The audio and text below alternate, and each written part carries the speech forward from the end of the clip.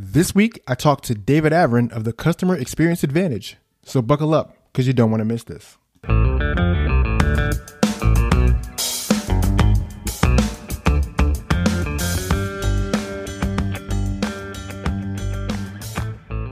Welcome back to Ratchet+Wrench Radio, your podcast for strategies and inspiration for auto care success. I'm Chris Jones, host and editor at Ratchet+Wrench. And so today I'm bringing you David Avrin. If you guys remember Vision in Kansas City this year, David was one of the keynote speakers, and he talked about the concept of being remarkably easy to do business with. And so I brought David on because I wanted to unpack a lot of that stuff he talked about in Vision that we really couldn't get into from the stage. So David's going to talk about the whole concept of how to be easy to do business with, how to get into the digital age, and really how to make your shop really stand out to customers. You don't want to miss this one, so here's David. Hey, David, welcome to Ratchet+Wrench Radio. Thank you so much. Great to be here today. Yeah. So I'd love it if you could unpack your bio for us and tell our audience who you are, what you do, and how you do it. Sure. You know what? I'm really fortunate that I travel the country and I travel the world talking about helping organizations become remarkably easy to do business with. Excuse me. We spent a lot of years talking about marketing. How do we differentiate ourselves in a competitive marketplace? And the world has changed. And I'm really fortunate that I get to travel when there's not a pandemic, of course, and help businesses, industries, as I said, compete better by becoming remarkably easy to do business with. I spent a lot of years in marketing. I owned a marketing firm in Denver, and I've come to recognize in recent years how much the world has changed. You know, we used to talk about our quality and commitment and caring and trust in people, and most organizations still do. But the world has changed. And the research shows really clearly today that customers are prioritizing speed and flexibility and convenience. And I write books and I speak about ways to differentiate ourselves, and customer experience is really the primary driver today. All right. And talk about that a little bit. What does it mean to be remarkably easy to do business with? You know, most organizations, most businesses, small, big, it doesn't really matter. We've got a way of doing things, and it's a way that works because we've got bills to pay every month, right? We want to get as much revenue in the door as we can. And we've created a business model. Most business models were created 20, 30, 40 years ago. Here's how people search if there's a challenge or a problem with their vehicle, with their home, with whatever B2B kind of a challenge. Here's where they go to research online. Here's how they reach out to us and communicate and buy and customize and pay and deliver. And that whole process works, right? Well, it works for us. And where it doesn't work, we modify it, and we've created our customer journey, right? Here's the problem. The problem is your customers haven't read your employee manual. They don't know how they're supposed to do it. And so when I talk about being remarkably easy to do business with, there's very few businesses who really take time to walk their customer's journey at every point of contact and look for points of friction, as we call them, points of delay, points of frustration. And we've got a process that works, and we get frustrated when people try and go around it, but they try and go around parts that don't work. You know, you can have a great restaurant, and if you walk in and the bathrooms are disgusting, that's a driver, right? If you go in there and there's a 40-minute wait and half the tables are empty, you wonder why. And so when we talk about being remarkably easy to do business with, it's helping people get what they want faster. There's a lot of talk in this world. Everybody thinks it's customer service. I think we get it. I mean, I think, my God, Chris, we've been talking about it for 40 years. I think people know how to treat people, and there's some companies that are better at it than others. But the customer experience is different. It's not how nice somebody is. It's judged by us, right? The experiences. Is it frustrating? Is your process, does it get us frustrated? Is it delayed? And so when we talk about being easy to do business with, it's us taking a step back and asking at every point of contact, could that be done better or faster or smarter or, like I said, with less friction? And the companies who are taking the time to sort of dissect their customer's journey, and finding ways to circumvent a process, to cut a time in half, to cut unnecessary steps out. Those are the ones that are really finding great advantages moving forward. Yeah, no, you said a lot of amazing things there. And it's funny, like, I throughout the course of my life, I'm 45. Throughout the course of my life, I've seen, like, things go. I've seen it go from yellow pages predominantly to radio, television ads to Sure. things on the internet. We were getting stuff on the internet, and then now it's like it's on my phone. Like, access it's there, it's everywhere, and the more I get, the more spoiled I become. Think about COVID, about what it did to accelerate what has long been predicted about how we're going to do business. In some industries, it accelerated it within days, and it had to, like healthcare, for example. I just spoke at a big healthcare internet conference, and within days after COVID started, they were doing virtual visits, right? And I've been doing that for 10 years. Because I travel, right? So I have an app that helps me. Well, most people had never done that before. Think about the things that we have delivered now. I saw a very funny meme that went across Facebook today, and it said, in case you were wondering, you don't need to buy anything from Amazon today. Right? I heard there's this new affliction. They're calling it Prime-nesia. And it's when you order something from Amazon, but you can't remember what you ordered. How different is this world? But here's the thing that's interesting. People are lamenting the loss of, certain retailers and Toys R Us and others. But every new disruption, every new innovation benefits us as consumers. It's challenging for people in business, but every new convenience, every category that gets disrupted and people going out of business, it's only because we found a better way of doing it. And the companies, the businesses that are complacent, who are like, this is the way it works, this is the way it's supposed to be done, are really at risk. Because, when I was just recently at Vision, and there was a great group of people. We were all talking, learning, and growing our business and sharing information. Well, how many organizations were meeting at the exact same time in different parts of the world, trying to figure out how to do what we do differently, or better, or smarter, or faster? And the categories and the industries and the businesses that are going to survive and thrive are the ones who are always asking that same question of themselves. How do we do this different and better and smarter and faster? And you had mentioned sort of all these new conveniences and new ways of doing things. It's across the board. It's almost every industry. You can call it the new normal or the new next or the touchless tomorrow. But what we're learning is different ways to do it that help us get what we want more conveniently, quicker. Nobody's questioning, even within the industry, the technical expertise of technicians. We're always, improving our skill sets, more knowledge. But customers assume competency. We assume that people are good at what they do. The real question is, who can get it to me faster? Who can be more flexible with my schedule? And that's the big shift. That's when I talk customer experience, that's the shift that we're seeing. Is that how we experience doing business? It's not about wow experiences. There's so many people saying we have to create a wow experience. Most businesses do not lend themselves to a wow experience. If you're buying an electronic component that needs to go into an engine, there's nothing wow about that, right? What sucks is when it doesn't work. The wow is who can get me in quicker, who can do it with more transparency. I've got a really cool tricked out Jeep Rubicon, and I go off-roading and everything. And I brought it in for some servicing, and the company that was doing all the mechanical work on my Jeep, they were sending me daily emails. They were sending me pictures and videos of everything that they found. I didn't have to come in while somebody tried to show it to me. I was kept in the loop at every stage. I was able to choose what I wanted, yes or no, based on their recommendation. But I never left my desk. It was phenomenal. That was a great experience. It wasn't about being wow. It was incredibly convenient. It was incredibly informative. And I felt empowered to make the right decisions.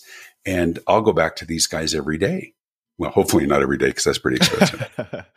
Yeah, no, but I hear you there. Just that level of convenience. Because you talked about points of friction. And I think, when I'm dealing with convenience, that's a point of friction for me, not being able to have quick access. I'm always on my phone. I'm always on the internet. And then when I get to some sort of barrier for entry, I get discouraged and go look for the next service provider. Well, and those and you're right. The barriers, Chris, are everywhere, and they're kind of inadvertent. It's when we go to a website and there's no phone number. I mean, there's no freaking phone number. I mean, who is in business and makes a conscious decision that we're not going to give our phone number to our customers? I mean, that's such arrogance. I mean, are you really that good that you can say our customers aren't going to go anywhere? Well, they probably are because there's other options. And so that convenience comes in the form of, can I talk to a real person? Can I make an appointment in the middle of the night? I don't expect to get my hair cut at 4 a.m, but I do expect that I can make an appointment to do it. Right? Yeah, no, right on. Yeah, go ahead. No. And that's just the thing. Like, for a shop, I mean, what can shop owners do from a digital standpoint, before we even get to the interfacing with people, from a digital standpoint to lower that barrier of entry so things are easy for people, like you said. So they're remarkably easy to do business with. They're remarkably convenient, and people don't have to wrestle to get what they want. Right. Well, I think the answer with the shops is, first of all, there are some realities to the industry, right? We only have so many technicians, and we only have so many bays, and I get all of that. But it doesn't mean that everybody gets what they want, but it means that everybody that they feel like they're being served. And it's not just about being polite. And I get all of that. One of my favorite lines is, even when the answer is no, people like, take no out of your vocabulary. Well, that's ridiculous. No sets boundaries. No is a good thing to have. But there's a better answer. And the better answer is, when there's something you can't do or something that's unreasonable or you can't get something in right away, here's the magic phrase. The magic phrase is, let me tell you what I can do. Right. And everything that follows that, Chris, is something that is geared towards them, towards being accommodating. Let me tell you what I can do. We're booked through the end of the day, but if you can bring it in sometime before the end of the day, we'll get you in first thing tomorrow. We make sure we'll get back to you within an hour with an update of, right. It's the things that you don't make somebody call and ask, like, what's the status? I ordered this big hearth for my fireplace, and I've had to call multiple times. You know what's really convenient is when they call me, or when I can go. You talked about from a digital perspective, when I can go to the website and I can get a status. My son's going through acceptance at college right now. I can go on. I can log into his portal at the university, and I see exactly what documents they're missing, exactly what the status is, when we're going to hear back, status of financial aid, and everything else. The reality is we're being trained by all these other industries in terms of what we should expect for ease of use and ease of access and transparency in terms of content. This isn't monumental stuff. It's what we're all used to. We're all consumers, right? Even if you're a shop owner, and we've become used to being able to know where the package is, right? When is DoorDash going to arrive? We have to adopt some of those. And the good news is we're not starting from scratch, even as an industry for shop owners and managers and others as well. There's enough off the shelf. There's enough things going on within the industry. There will come a time, and it's coming very, very quickly, where it's not even going to be an option anymore. It's just going to be expected because everybody else is doing it. And then we're going to be looking for what's next. What's the next new convenience? And all of this is assuming competency. All of this is assuming that your technicians, that you're all really good at what you do. That's not the differentiator. We think it is. We love to boast about our quality and our commitment and our people. I said that before. And the reality is our customers assume that everybody knows how to do the mechanics of it.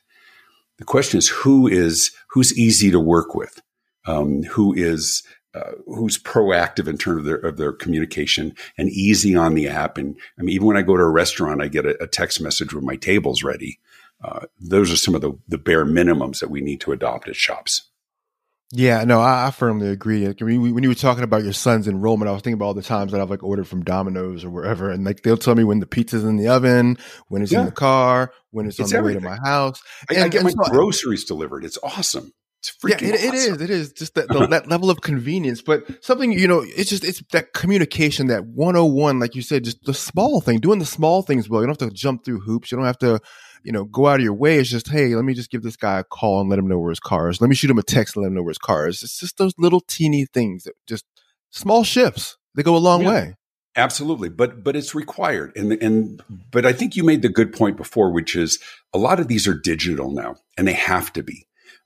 Even if the mechanics and even that is becoming, space age computer stuff that is beyond. I was having challenges with my Jeep and I was talking about just setting the idle, and the guy looked at me and says, that's what happened in 1972. We're far more sophisticated today, but so are your customers. And so we're busy with time. We're being spoiled by convenience, but what today is seeming like being spoiled, in the future is just going to be Monday. Right. Even as we have these conversations, it's so easy to have conversations on FaceTime or Zoom. Right. It's for my parents' generation, it's science fiction. For us, it's Thursday. How difficult is it for somebody to go live from the shop and say, here's what we're seeing, and show somebody on their phone? We do that with our grandkids or our kids or our teachers. We can certainly do it with our shop. So it just requires taking a step back. It just requires looking at it different and asking the question, could that be done more simplistically, with more visibility, like I said? Well, yeah, and I think automation is the way. I mean, automation, it takes time to set automation up and get through the processes, but it saves so much time in the long run. Being able to have all those processes automated, and then all your people, but there's a balance. Right. But the balance is automation. Automation works for basic processes, but information has to be customized, right? If you're sending out billing, that can be automated. But if you're sending out marketing, you don't want to do mass, because how many emails a day, Chris, do you ignore? 90% more? Yeah. We don't want to be ignored either. So there's systems and process to make things efficient, but don't relinquish the personalization, because people will know. We know when we get form letters that junk mail has turned into spam, and we don't want to be seen as spammers. So process is really important. Systems that make sure that we do it the same way every time, that everybody gets the same level of communication and transparency. But don't think that we've just, we've outsourced all that so we don't have to do that anymore. We still have to talk to our customers. We still have to communicate. They still have to believe that they're top of mind, right? And that all of our staff is working on their, vehicle at any one time. And so there is a balance that has to be struck. Right on. And then something you'd mentioned a little bit earlier that I want to dive into a little bit is just this concept of borrowing from outside of your industry.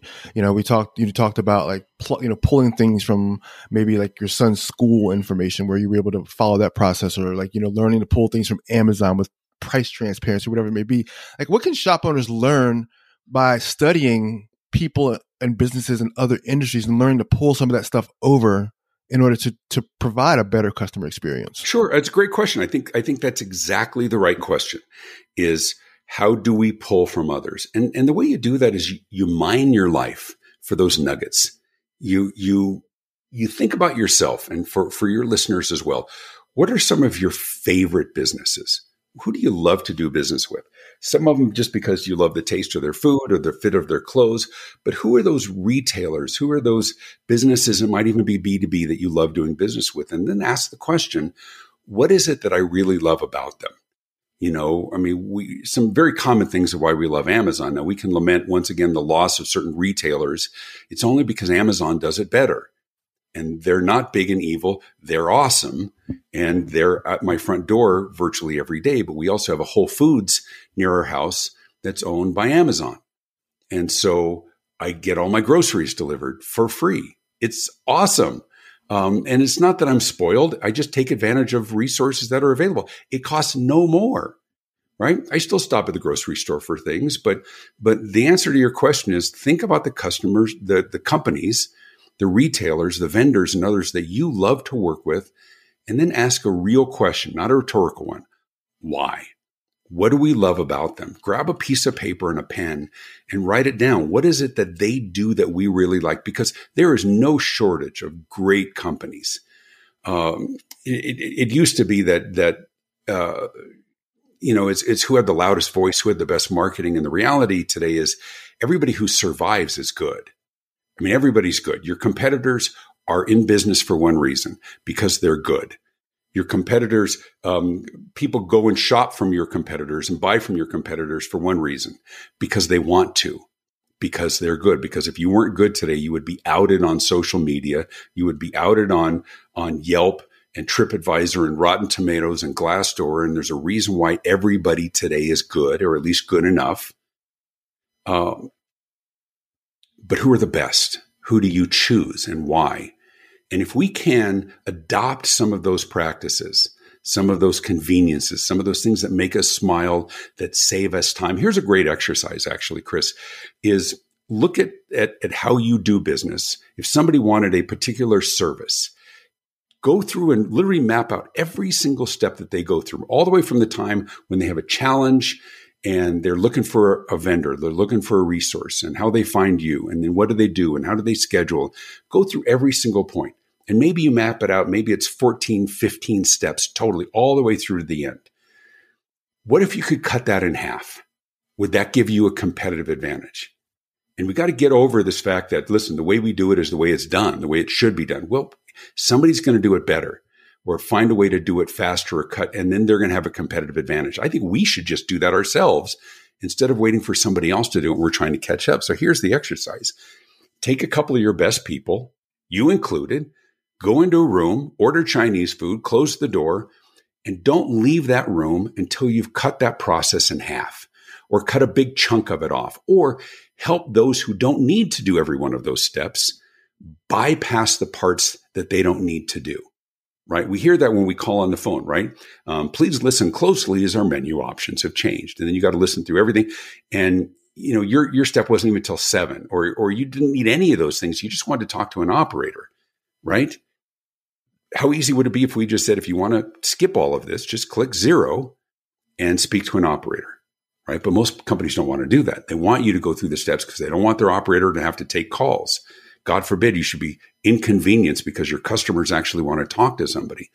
But if there's a way for them to skip the parts that they don't want and get right to what they want faster, and sometimes it's through a real person, that creates competitive advantage.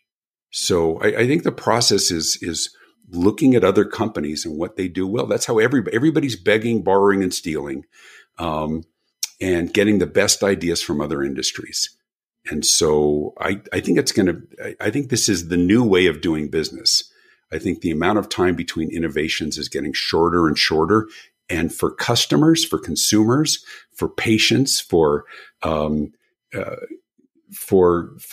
customers of consulting companies or whatever that might be, as customers, we win every time something is done better. And so we've just got to stay creative and aggressive. Yeah, you said a lot there, and I love all of what you said, and some of the stuff you talk about with bypassing the processes and walking through that, the whole journey there of figuring out what services you like, what works, what doesn't, and then trimming that down. It makes me think about when you're dealing with a service station, we're dealing with a shop, and one of the things that I know a lot of people deal with this is the whole thing with codes on the car. You'll see like the check engine light or the oil light, there'll be some sort of code on the car, and you'll go to the shop, and the shop, they'll charge a diagnostic fee for that. Whereas if I go to O'Reilly's or if I go to Advanced Auto Parts, they'll do that for free. So now I've got to do 2 stops. I got to go there, and then I've got to figure out which shop will accept these codes from somebody else. Whereas I feel like a shop could totally figure out a way, much like the grocery stores or much like Amazon, where you can monetize it on the back end as opposed to on the front end, where you can say, okay, yeah, we'll read your codes for free, given X, Y, and Z, given you allow us the opportunity to do the repair or whatever, instead of monetizing every little thing, figuring out how can I do something to get you in the door that's ultra convenient because you want those codes. You want to know what's wrong with your car right now. And you don't want to have to make 2 stops. You don't want to have to go to O'Reilly's or Advance and then come back. Yeah, part of this is a frustration of just listen. I don't begrudge anybody making money. We're all trying to feed our families, so I get this. But even in my industry, because I speak for a living, they used to say, "Well, I'll do the keynote for this price, and if you want to do a breakout session in the afternoon, I'll do it for this much more, or 50% more to do it." And then there'll be speakers saying, "Listen, it's all a flat fee. I'll throw in the extra thing," and now everybody's scrambling to try and do. You get this all the time. If you go to from one doctor to another, they want to redo all the labs. They want to redo all the x-rays because that's a profit center for them. I think it just means we have to be nimble. It means that we can, I was going to use the word disguise, but it's the wrong word. I think we can roll up costs into other things, into more of a comprehensive or a blanket fee, which includes the diagnostic, includes this and this and this and this. I know people like to see a breakdown, but if we used to be able to charge for reading codes and others are doing it for free, then everything else just has to be reflected in everything else that we do. Then maybe there's just a diagnostic fee that's based on hours. I mean, it's all how we communicate it. At the end of the day, we still need to make what we need to make. And shop owners know that. Customers know that. They're always going to find a way to look for the best price. And the shops who say, listen, if all they care about is price, then we don't really want them. Well, and that's dismissive. I've heard that before. Nobody just cares about price. They only care about price if they assume that your quality is equal to the quality of somebody else, right? It's what I call the 4 most dangerous words in business. The 4 most dangerous words in business are all things being equal. All things being equal, everybody's good. All right, who can do it cheaper? Everybody's good. All things are equal. Who can do it faster? We can't let everything be equal in the minds of our prospects. If we offer a better service, a more transparent diagnostic process, if we have a better waiting room, if we have a better online experience and all of those, then all things aren't equal.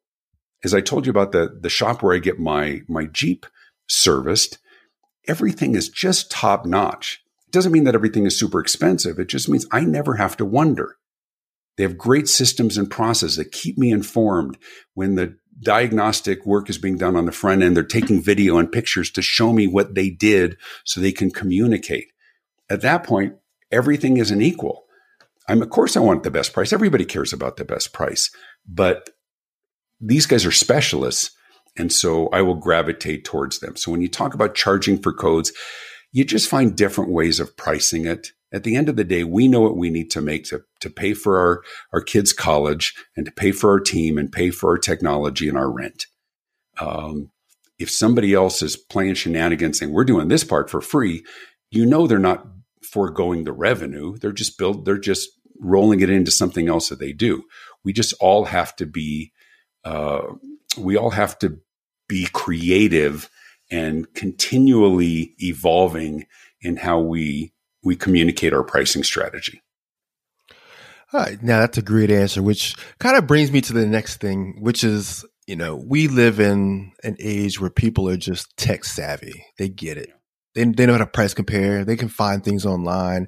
Like how do you as a shop owner work with that and not spend time? Like, because you don't want to debate your customers. If a customer says, well, I was online and said that this part was this much and you're charging me that much. Like at what point do you just say, okay, look, I've got to figure out how to work with the customer and the internet at the same time, as opposed to wrestling against that?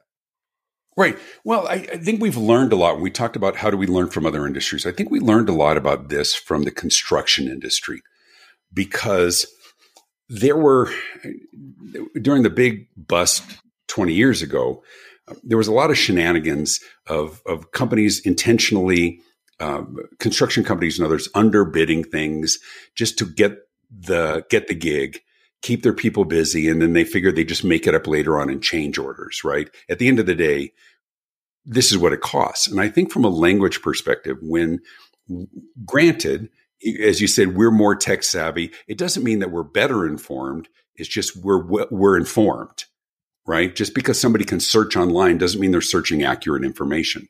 And I think as shop owners and shops in general can play that role in helping to educate, of driving that conversation instead of just responding to it. So when somebody comes in and says, listen, I've done research online, these guys do blank, and these guys say, listen, we're all working with the same realities of what it costs to repair vehicles. We're all working with the same realities of what it costs to compensate talented people within our organizations. People will mix the numbers up in different ways. If they're going to give you this for free, I guarantee you they're charging more for this. If they can do it, if they're saying they're going to do this entire repair for this, it just means they don't understand what it entails, and you're going to have more problems than you think. We know this is what we do. I love that. It's a great phrase as well. This is what we do. This is what it costs to get it done and for us to be able to compensate our people. If somebody else is doing it for significantly less, something is not happening that should be happening. Somebody's not getting paid. Something's not being diagnosed correctly. Some part is being purchased at a discount, and it may not be the quality that you need. We can play a role to help educate people.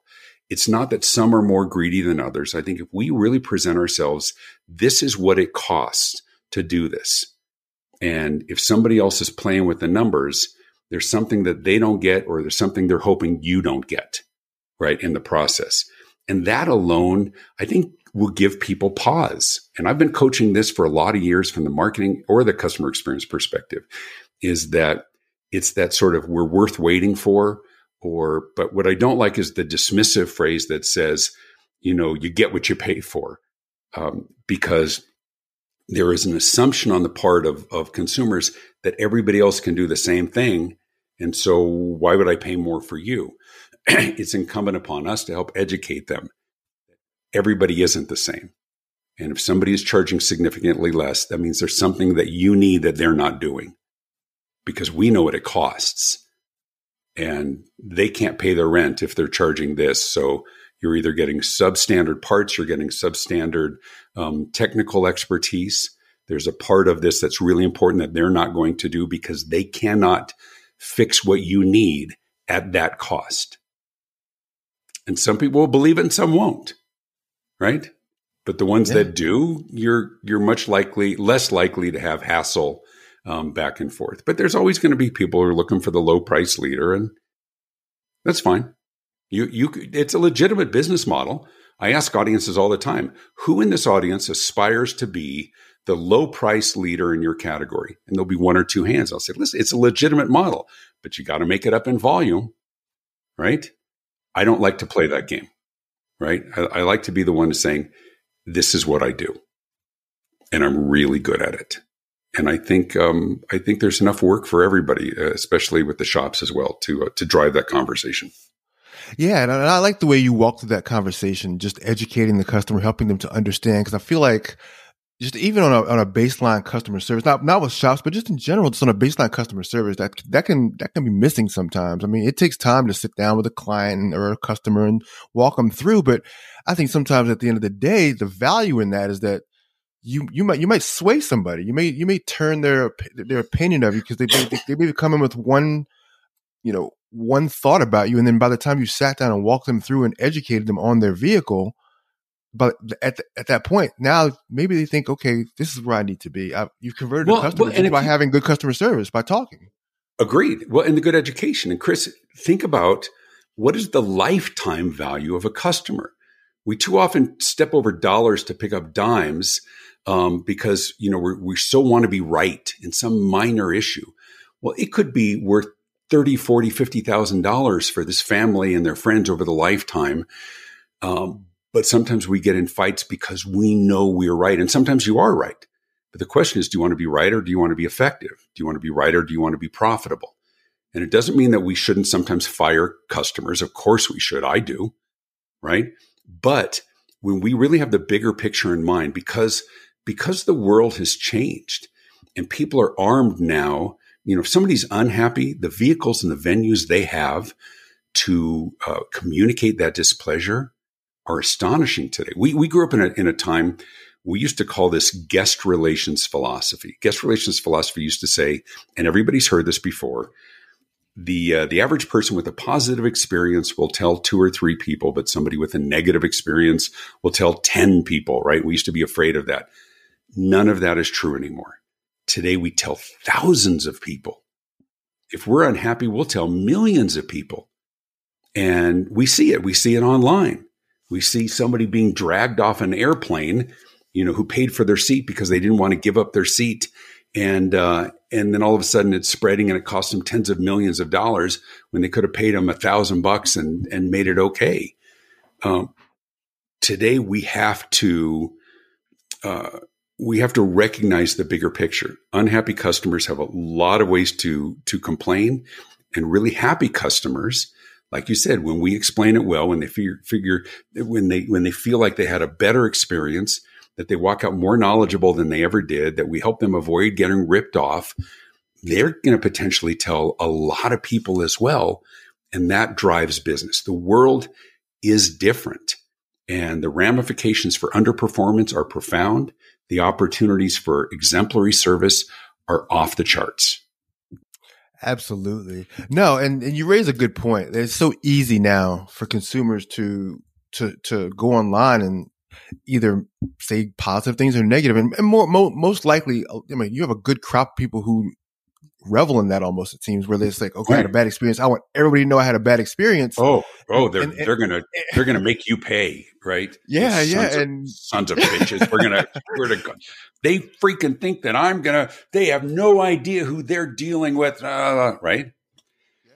But on the other end, we look online, right? We want to avoid making a bad decision. We go and look on Yelp before we go to a restaurant. We go to Rotten Tomatoes before we go to a movie. It doesn't mean it's always going to make the decision for us, but don't pretend for a minute that it doesn't influence that. And so should online reviews be a primary driver for what you do? The answer is yes. Yes. Yes, yes, yes. Because bad reviews or a slew of mediocre reviews can kill a business today. It used to be what we said was really important. Now, what's even more important than a primary driver of customer traffic is what other people say about us. And that has to be front and center with everything we do and how we run our business. Absolutely. And, something, I was talking to a shop owner last week, and we were talking about just kind of this new model of customer care. And he said what he does to do his, reputation management online is he makes sure it doesn't get there. And he said the way he makes sure it doesn't get there more often than not is when he gives them the invoice, he tells them he's happy to have a review. If you're unhappy, call me directly. And he gives them his direct cell phone and his direct email so they can hash it out on a phone call or on an email before they hop online and start talking. And he says it's been so effective just letting them vent to him first. Yeah, we hear from a lot of different industries. When I go drop off my car at Enterprise Rental Car, they always say, "Welcome back, Mr. Avrin. How was the Camry or whatever it is? It was fine, thanks. Did you have a chance to fill it up? No, just go ahead and charge me." And then they'll say, they hand me the receipt and they say, "Is there anything we could have done to have made this a more outstanding experience?" Right? And what they're really saying is, please God, don't go on TripAdvisor and trash us. Let me fix it now. I saw it in the middle of a table at a restaurant. There was a little sign that said, "If anything isn't right, please don't tell Yelp. Tell us. We will make it right." Right? There's a little lucite thing on the counter when I'm at Embassy Suites hotels. If there's anything you need, if there's anything that's not right, please, right? It's why companies over-survey, and we know it's a pain in the ass. But those who will send us surveys right away, and then 3 days later you get an email, "Sorry, you didn't see our survey. Please fill out our survey." What they're trying to do, everybody thinks that they're just trying to look for positive things so they have better reviews. That's part of it. But the primary reason is they're trying to identify somebody who might have been frustrated or unhappy for any reason so they can immediately try and head it off before it turns into a review. They have automatic things. If it's a scale of 1 to 5, anything below a 4 gets automatically forwarded to somebody on their team to follow up. It is a brave new world. And right now, there is no truth detector online, right? There is no truth detector in Yelp. I saw something in the paper the other day. It said, or paper, online, I'm not reading newspaper, online news, and it said, that upwards of 30% of Yelp reviews are fake. Does that surprise anybody? right? No. Right. So what are we doing to help influence all of that? Wow. Like you said, it's a new world. It is definitely a new world. And I think you have to be cognizant of your online reputation. And I think it starts off with just the face-to-face interactions, just having a very good and positive experience with customers to the best of your ability. Yeah. It's just being really intentional. It's just making this part of your conversation when you're having staff meetings at the shop and others. We know that what we have to ask, our customers, we know what we do in going over the checklist. We know what we need to do at the register. But have a broader conversation, which is, why are people choosing us? It's what drove my book, Why Customers Leave. We're in 7 languages now because that whole idea of why customers leave and how to bring them back is a primary revenue driver today. We have to, for lack of a better word, we have to do everything we can to not piss off our customers. Doesn't mean they're always right, but this is our livelihood, and we have a lot of people to feed with successful businesses. So how does a shop go from being product centric to customer centric? Like going from focusing on, okay, we got to get this repaired, we got to put this on, we got to get these parts, like really just focusing on putting this repair order in front of a customer and saying, hey, look, we noticed this, that, and the third, and which can be an overwhelming thing for a customer. And so going from being very product focused and driven in that direction to being more customer centric. Sure. You talked about first before. of all, don't take your eye off the ball. We have to be really good at what we do. That for people think, I hear businesses all the time say, at the end of the day, it's about quality. And I don't agree at all. I think at the beginning of the day, it's about quality. You better be good at what you do. Quality is incredibly important. But at the end of the day, it's about competitive advantage. What do you do better than others who do it well? So to get back to your question, when you talk about the difference between product-centric and customer-centric, and that's the key today. Product-centric is how we've done business for the last 1,000 years. Product-centric, and there's nothing wrong with this, it says we are really good at what we do. We are experts in this. We have worked really hard to be great at it. We know everything about it. We sell it to as many people as we can, and that creates market share. There is nothing wrong with that. That's how business is done. But here's where the opportunity is we're seeing companies go from product-centric to customer-centric. And to be clear, customer-centric doesn't mean customer-focused. We're all customer-focused, right? So for us, it's about the customer. Well, it is for everybody, right? Customer-centric is different. Product-centric is we're really good at what we do and we sell it. Customer-centric says we're really good at what we do. That's a given. We spend a lot of time on that. But we spend a lot more time than our competitors do in understanding our customers. What's different? What's changed in their life? What do they wish we would do that we don't currently do? What do they dislike about our industry? What do they need to choose us? What do they fear in terms of underperformance or overpayment? Really understanding your customers on a deeper level. What's different about not just what they would buy, but how do we make their life easier? Product-centric asks the question, how much stuff can we sell them? But customer-centric asks the question, how many ways can we enhance their life? Right? Can we get them what they need faster? Can we get them in and out faster? Can we make them more informed than others? Can we do work such that they recognize how much money this is going to save them in the long term so they can continue to drive their vehicle and support their family and get their kids safely to school? That's customer-centric. It's really understanding your customers on a deeper level and looking for ways to make their life easier and better in addition to doing great work. Yes. Yeah. And so on the kind of the theme of the podcast here, what's the most convenient and easy and fast way to get that information from your customer? Because, people, it's 2022. I have just a complete disdain for web forms. Don't show me a web form. I give do me as something well. Give me something very easy to do. You can text me a poll. I don't care. But what's the easiest and most convenient way to get that data from your customer? The easiest way is to do it at the point of purchase. Honestly, get them while you have them there. But I also believe in incentivizing it. There's a great line that says the behavior that's recognized and rewarded is the behavior that's repeated. We know that with our kids, right? If they whine for a toy and you throw them a toy, they're going to whine every time. But it's also good on the positive side. If you have that iPad or something at checkout that says, if you would do us a favor and we have a very brief, and it's got to be brief, 5 question. If you'll just do this really quickly, we'll give you 10% off. We'll give you a free oil change next time. Doesn't mean giving away the store. It's the same thing about incentivizing referrals, right? If you can think of one person who maybe is new in your neighborhood, if you do this, we'll give you, a free oil change next time. Sometimes you'll see this when you check out of a grocery store or something, and they'll circle the thing on the receipt and saying, if you'll do this survey, you can win a chance to win. I think it's a terrible strategy. I think anytime you do something and there's a chance to win something, that means one person wins it, everybody else doesn't. Terrible response. You don't get really good response. But if everybody who does something gets something, even if it's just a punch card, if it's a something. So I think to answer your question, we do need to get information. The best time to do it is while they're right there. I've seen others who just have a little iPad, or they do Square, for payment, and they just rotate everything around. If you'll do this quick 3-second, this thing will take you 15 seconds. If you answer these 3 questions, you'll get blank. It's also easier to get people on your mailing list and all of those things as well. But we do need to get information.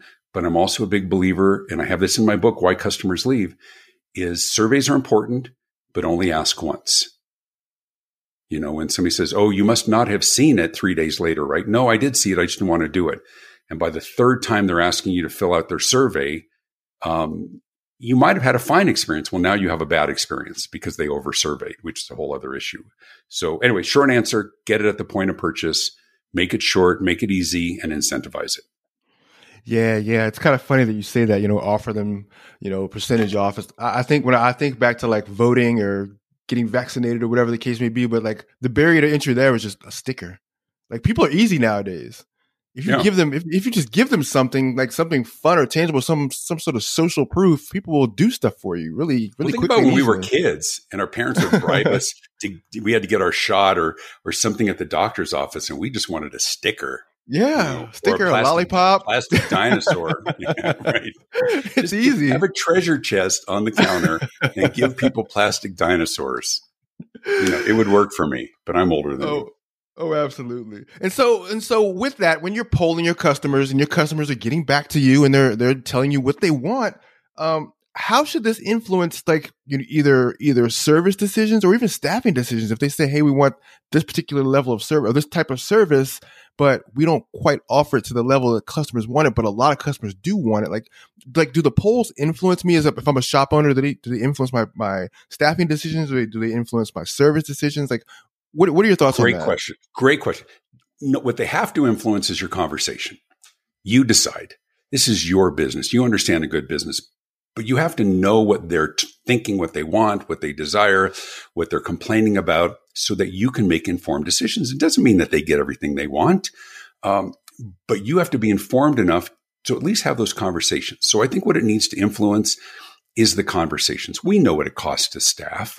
But we can also look at alternatives, right? If they can't do this or this doesn't make sense, well, what can we do, right? If it's a constant source of complaint, and that's where we have ongoing conversations. I have a series called the Customer Experience Advantage Morning Huddle, and the Morning Huddle is a weekly video that small businesses and others, it's just every week it's a different question. It's not motivational. It says, how often do you do this? How often are you aware of this, or do you listen to this? And the whole idea is that it just starts conversations. I trust business owners to make good decisions if they have good information. Nobody's trying to be difficult. Nobody's trying to be rigid or to piss off customers. But I think we need more information. And at the end of the day, I trust business owners to make the decisions that are right for their business.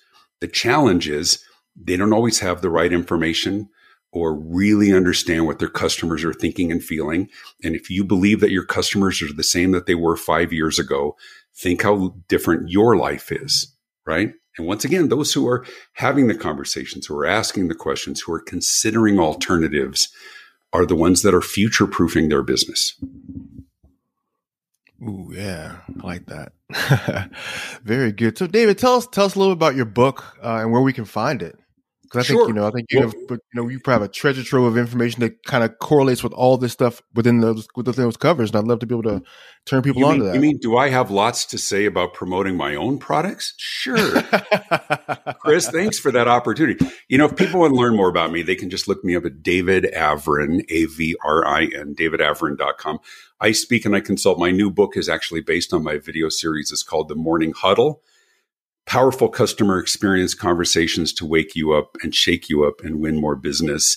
And it's about having those conversations. I think we can all get better. Once again, I trust businesses and business leaders to make the right decisions, but we have to have the right conversations, and your people have to be involved in those conversations because they're the ones talking to your customers every day.